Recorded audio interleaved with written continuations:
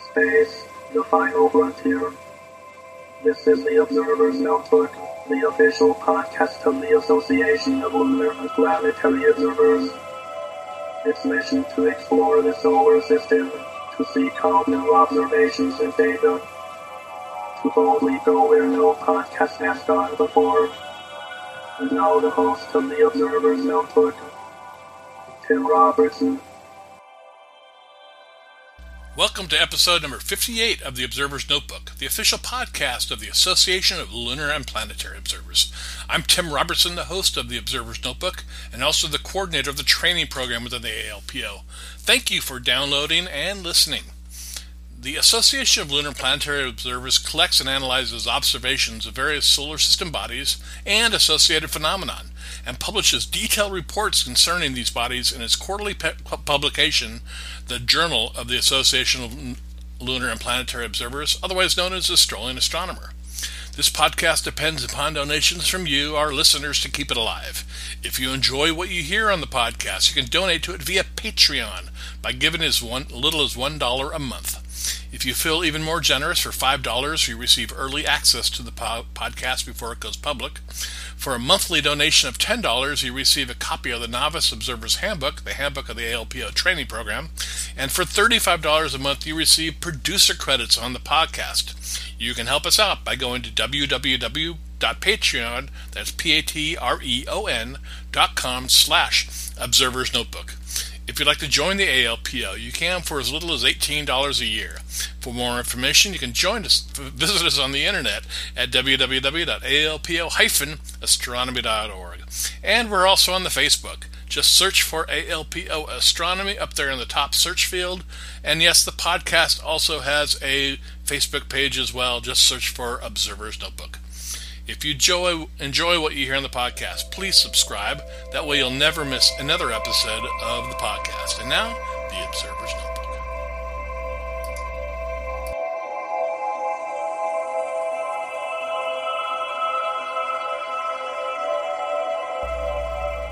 All right, I'd like to welcome everybody back to the Observer's Notebook podcast. We have a special guest today, the coordinator for the Mercury section of the ALPO, Frank Melillo. Welcome to the podcast, Frank. Hi, thank you very much. Welcome. It's nice to be here. Before we get started, why don't you give everybody a little bit of background about yourself? Yes, okay. I'm 60 years old, and I live on Holsville, Long Island, New York, which located in central Long Island, about 60 miles east of New York City. And my job is that I work as an accountant at the Physical Recycle Insurers, which is the malpractice insurance company, and I'm doing the financing work at the department. And I have two telescopes, and I have a Celestron 8-inch telescope, and I have also a 10-inch Meade. And basically, I'm doing a lot of planetary observing and imaging, and I've been doing that for a very long time, since I was 11 years old. And I got into astronomy and during the Apollo era days, and I got interested in astronomy. I was attracted to the beauty of the universe, and I think my parents got my first telescope when I was like 11 years old. Back, I think, if I remember correctly, I think it was in Christmas 1969. I remember it was like a little refractor telescope that you can put on the table. And I have growing interest in astronomy, and I got a little bigger telescope, which is the reflector, optic reflector, and had like a 30 magnification, 40 millimeters, something like that. And I had it for a year and a half. And when I turned 13, back in August 1971, I got a 4.5-inch reflector, Tasco, which is a very popular brand back in the 1970s. And that's during the same time during the Martian operation, the very favorable operation of Mars back in August 1971. I remember we were looking through the telescope, and I see the first time real feature on the planet Mars. And so I had that telescope throughout the 1970s, and then finally I got the Celestron 8-inch telescope in 1980, which I still have it now. And then I have a Me 10-inch also, and it's the Teletra 8-inch telescope is very, very handy. And I did a lot of planetary observing. I thought to do astrophotography and planetary imaging too. And I used to work with film. What's film? The 24, oh, 15. Never mind. Yes. Yeah, and so, as time progresses, I got into the CCD in the late 1990s, and I've been doing that ever since. And but just my main passion, planetary observing and the imaging, and which I now, how are the skies in your area of New York? It's fairly light polluted, but not severely. It's considered like a moderately light polluted sky, and is on a good clear night I can see the fourth magnitude stars, and very, very rarely I can see the Milky Way in the constellation Cygnus, which is right overhead. Toward the west, it's kind of a little bit washed out because it's heavily populated, close to New York City.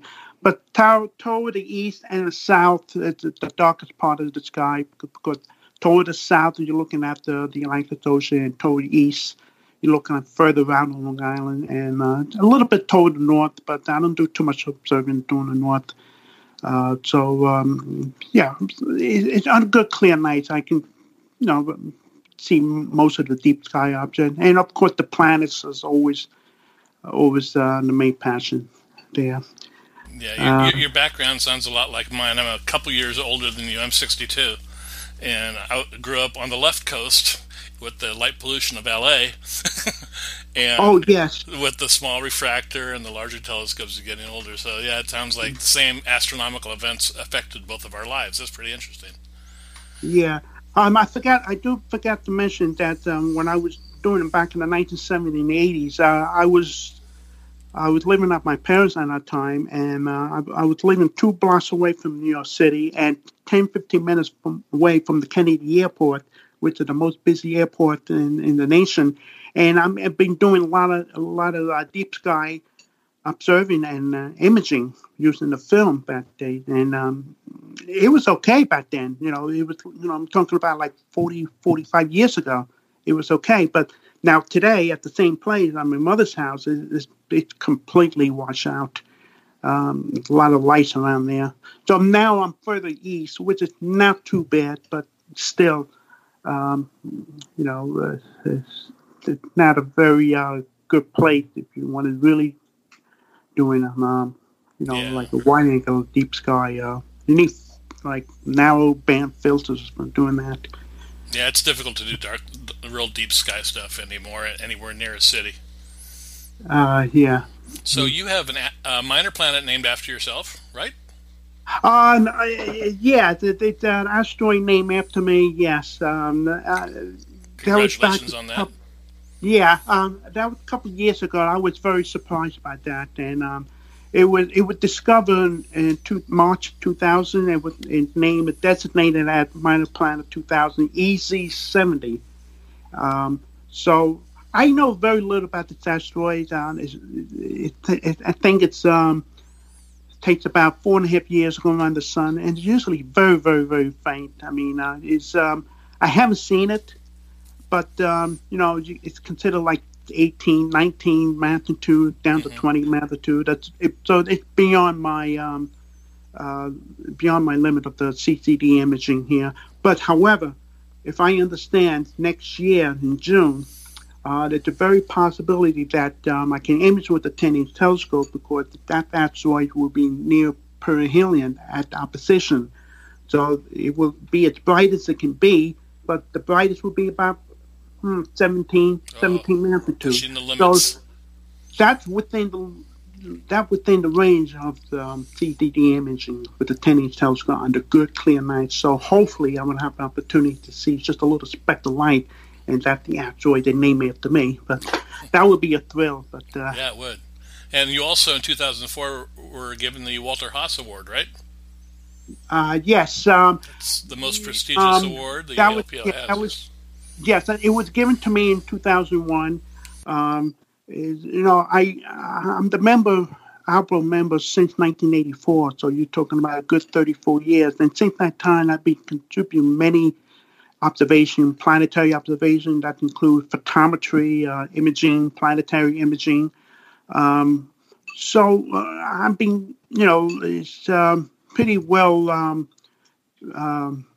pretty well recognized as a very active membership throughout the 1980s and 1990s. And that I had an opportunity to become a Mercury coordinator in 2001. And at the same time, Walter House Award was given to me. One of the most outstanding member for that period of time. Yeah, congratulations on that. Now, how did you get involved with the ALPL? How did you get involved? Okay. How I get involved? Well, like I said, the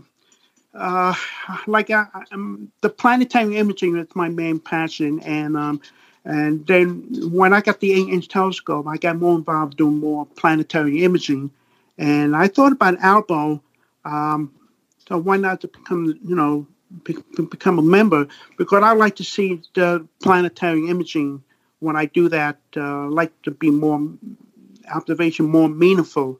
When I send it in, it can be analyzed, can be studied, and compared with other observation. And so that'll be quite a thrill. So I became a member in 1984, and I received the first journal, and I can see all the information. All the other members contribute to the organization. And I knew Alpo for a long time, but I don't know why it took me so long to become a member. And until I was like 22 years old when I became a member, and it's really a pleasure to be a member. So I really like that group. Yeah, I've been a member for a long time as well. Now, we're going to talk about the Mercury section. You're the coordinator of that group. How long have you been the coordinator? Okay, I've been a coordinator for the last 17 years, in 2001. Okay, and give me an overview of the section. What type of observations do you have, that type of thing? I remember, well, it wasn't a very active group, especially in the 1990s, and it wasn't a very active group. And the very few people was contribute to that session, and they have coordinators.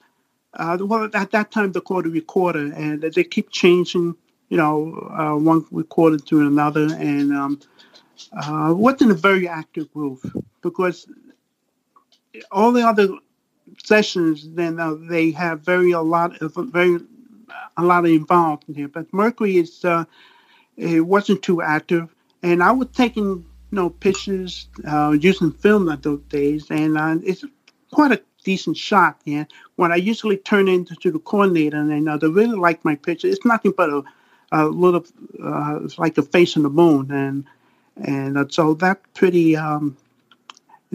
highly at that time, and I was the most active member to contribute to the Mercury session. So when the last coordinator stepped down, Julia Benton asked me if I'm willing to become a coordinator because I was showing the most active member, and sure, and I became the coordinator, and I'm pretty happy about that. And when I did that, then I started to contact memberships and all the members, and then I started to get a lot of observation. It's like, before it was like a dying session. I mean, it was just like it's just going to disappear. And so I brought it back to life, and now we have a lot of observers back during that time, and now they're back to action. I hope this podcast can help generate some more interest. I know Mercury is such an elusive planet. I think the number of times I've actually observed it, I could count on both hands in my entire life. It's just something you have to look for. It's not like Venus or Jupiter or Mars that just stands out in the night sky. It's near sunset or sunrise, and it's a little bit more difficult to see. Mm-hmm. Yes. Now, what type of equipment do you suggest people use for contributing to the Mercury section? Okay. It's back in 2001, and then I started to do a lot of imaging, and I then contact a lot of observers, and they showed a very very interesting on the corner. Equipment. Okay. Yes. Okay. The equipment I use, it was you don't need a large telescope to observe Mercury. You just need like maybe a moderate size, or maybe a small size, or moderate size, maybe like a 10 or 12 inch, and no more. A pair of binoculars. Binoculars are good equipment to catch Mercury. You can use the binocular to catch Mercury before visible with the naked eye. You can see it light earlier and after sunset, and even later after sunrise. During the sunrise, you can catch Mercury through the binoculars. And it's also during the planetary conjunction, you can compare Mercury with other planets as far as color, the brightness, how well it can compare the color. Like if there's a planet Jupiter nearby Mercury, you can see the color difference. Like Jupiter is creamy white, and Mercury is like a rosy red. And so you can compare colors. Same thing with Venus. Venus is very bright and creamy white, and compared to Mercury, it looks like a dull rosy color. Yeah, I never thought of it that way. Yeah, so you can compare the colors like that. But generally, like a small telescope, you can able to see the Mercury face. But if you really want to catch the details, but it's going to be a little more sophisticated because you don't observe Mercury twirling in the sky. So I encourage a lot of amateur astronomers to observe Mercury because they have a larger telescope. They're very well equipped. And, the one thing they're afraid of is to point Mercury too close to the sun. And they don't like to do that. Because of their portability, they can move the telescope around where it's more convenient located to observe Mercury. But I always recommend Mercury to observe during the daytime, when it's much, much higher in the sky. There's always a possibility that you can capture possible details on the surface of Mercury if you plan it well enough in advance to observe Mercury during the daytime. And you have to be pretty well prepared for it. But usually, like again, my moderate size telescope will do with equatorial mount. Also, you need something like some kind of filter, like a Vacuum 25 filter or long pass, like 600 nanometer long pass filter to cut down the blue light if you observe Mercury during the day, because that will give very nice contrast. And the blue sky will appear much darker, and the Mercury will appear much, much brighter and a better contrast. So yes, that's the best way too, because you want to observe Mercury as high in the sky as possible, which means that the daylight. But they a lot more planning to do. Just trying to observe Mercury in the daylight. First of all, you have to find it, and you have to know exactly where it is on the day you're observing, related to the sun. So you have to be very careful.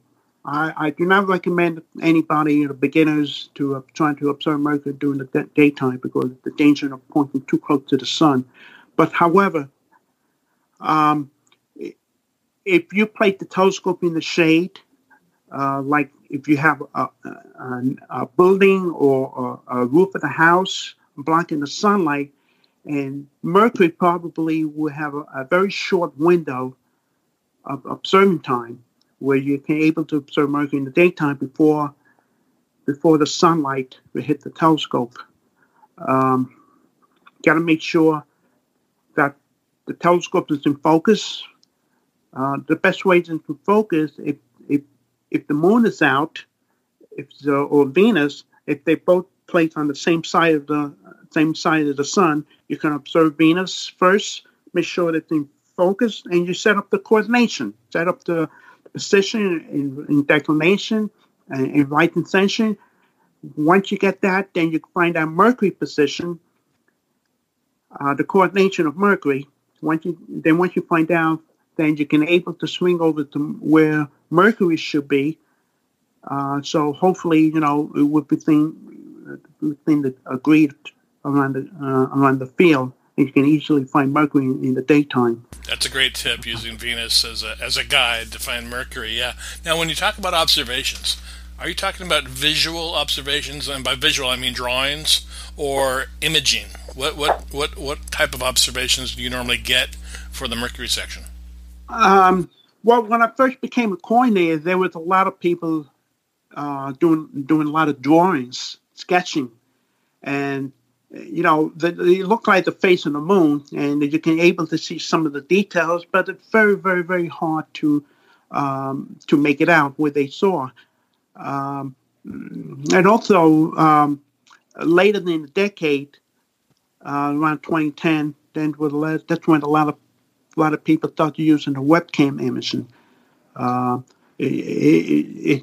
It's improved dramatically. The technology improved dramatically with the webcam imaging, because they're able to take many images and stack them and process it with the software, where we stack all the imaging. And believe me, Mercury, it's very, very very well taken. The imaging very well taken with the software, and it's quite amazing that now a lot of people doing more webcam imaging than drawing. But don't forget, drawing is very, very important, because you learn what you see. And it's very true. I run the training program, and that's what I emphasize. So thank you for plugging it.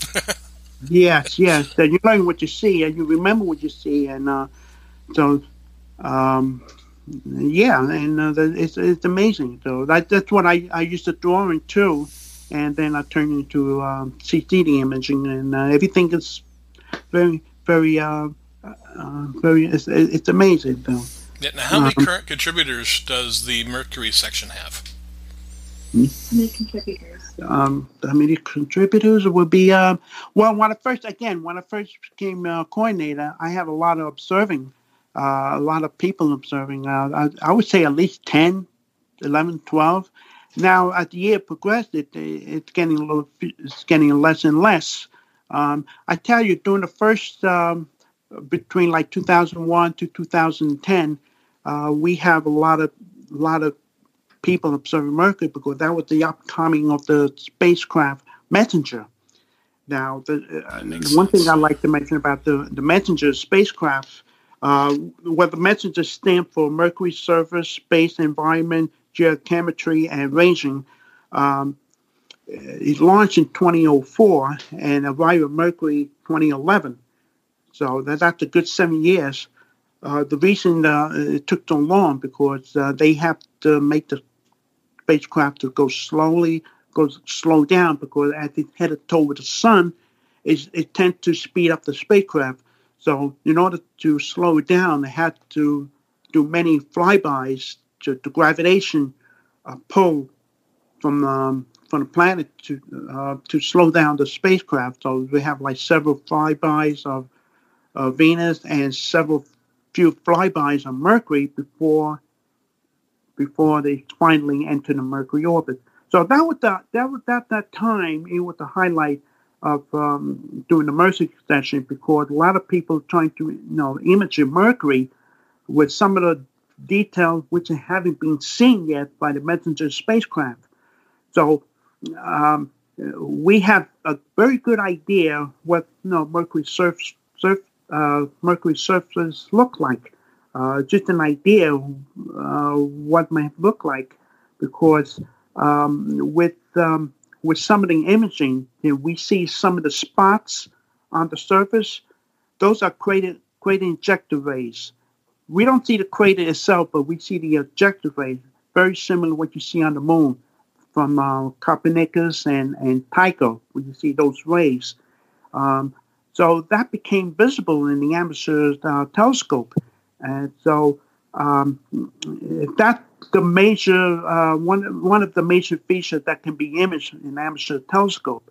And also some of the dark albedo features, one of the darkest area, also being imaged too.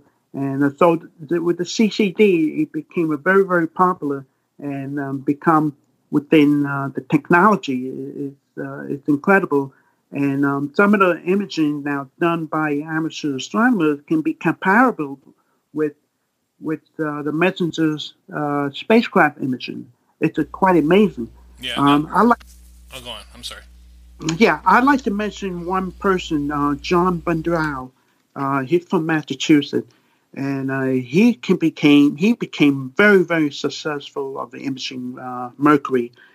His images are outstanding, and he's probably one of the best imagers around the time now, and he's incredible. He did with 11-inch telescope.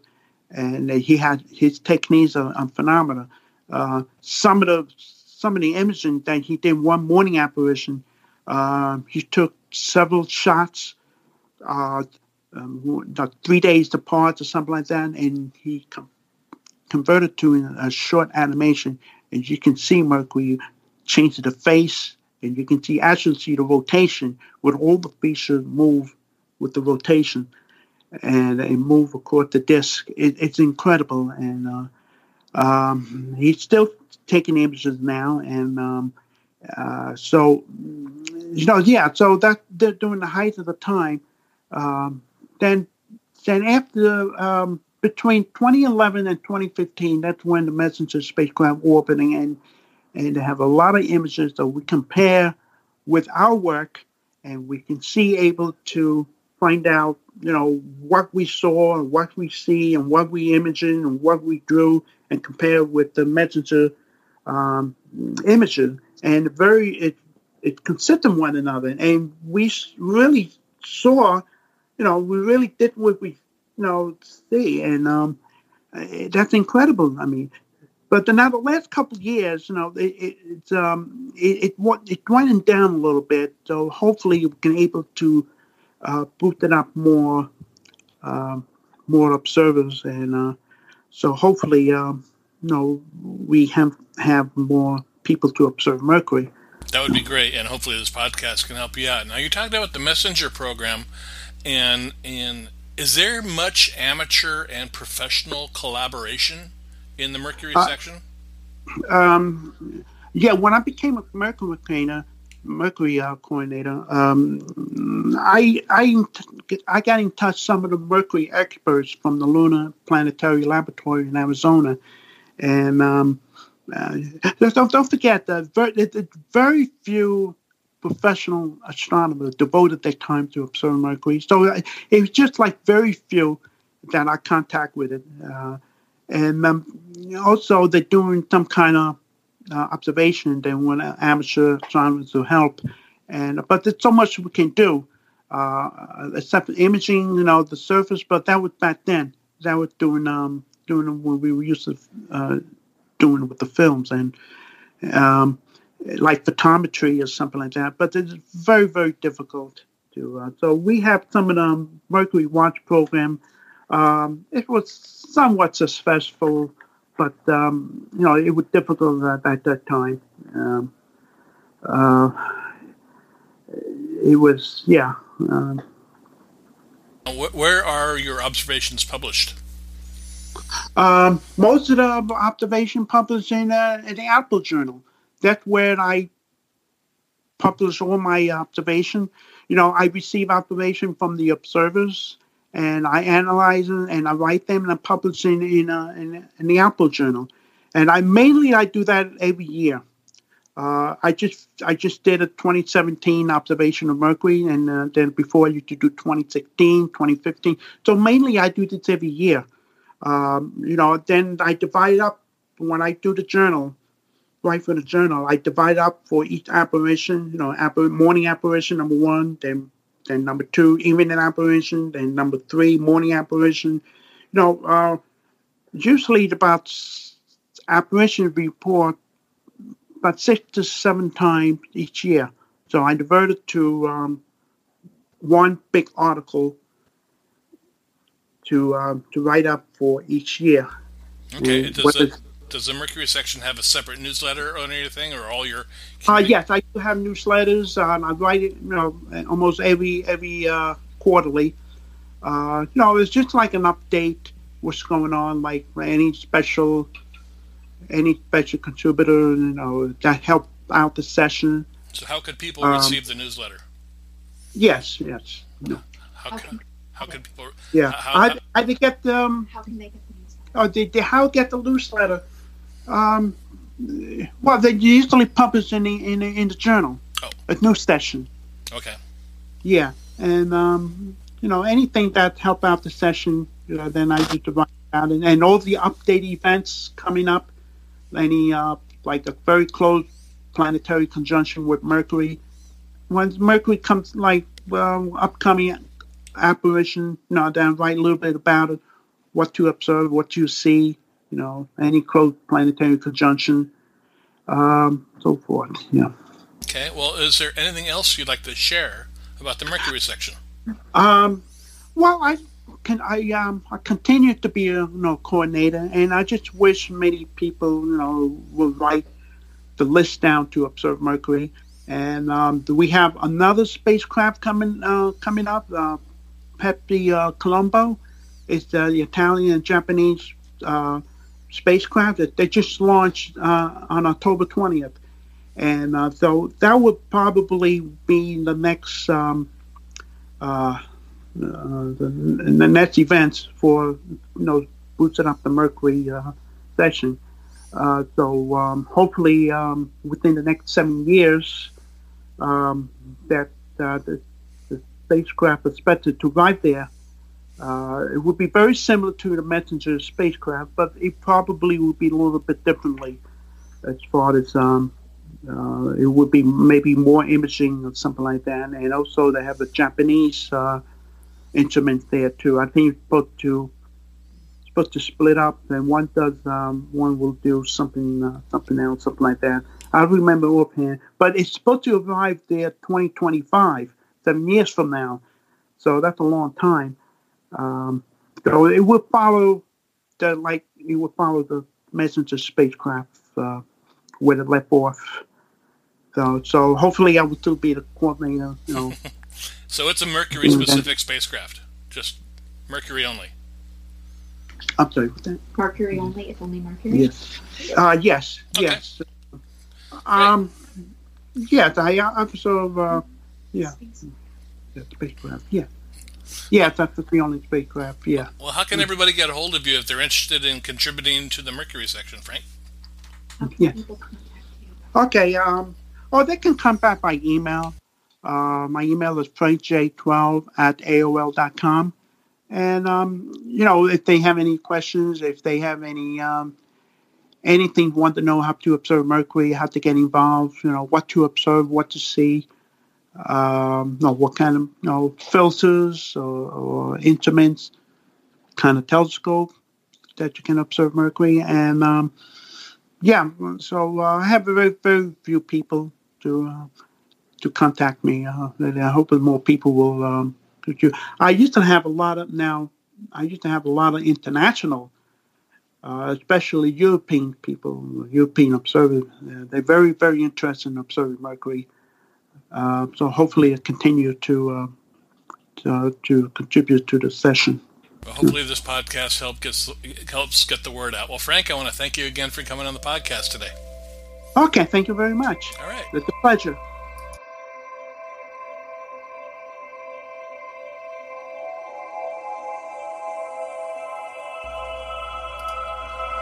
Well, that'll do it for this episode of the Observer's Notebook podcast. Again, I want to thank Frank Melillo for coming on and giving us a nice little talk about the Mercury section. Get out there and observe Mercury, everybody. Come on, let's help out the section. We upload a new episode of the Observer's Notebook every few weeks. You can subscribe to us on iTunes. If you do, please rate and review us. I really appreciate it.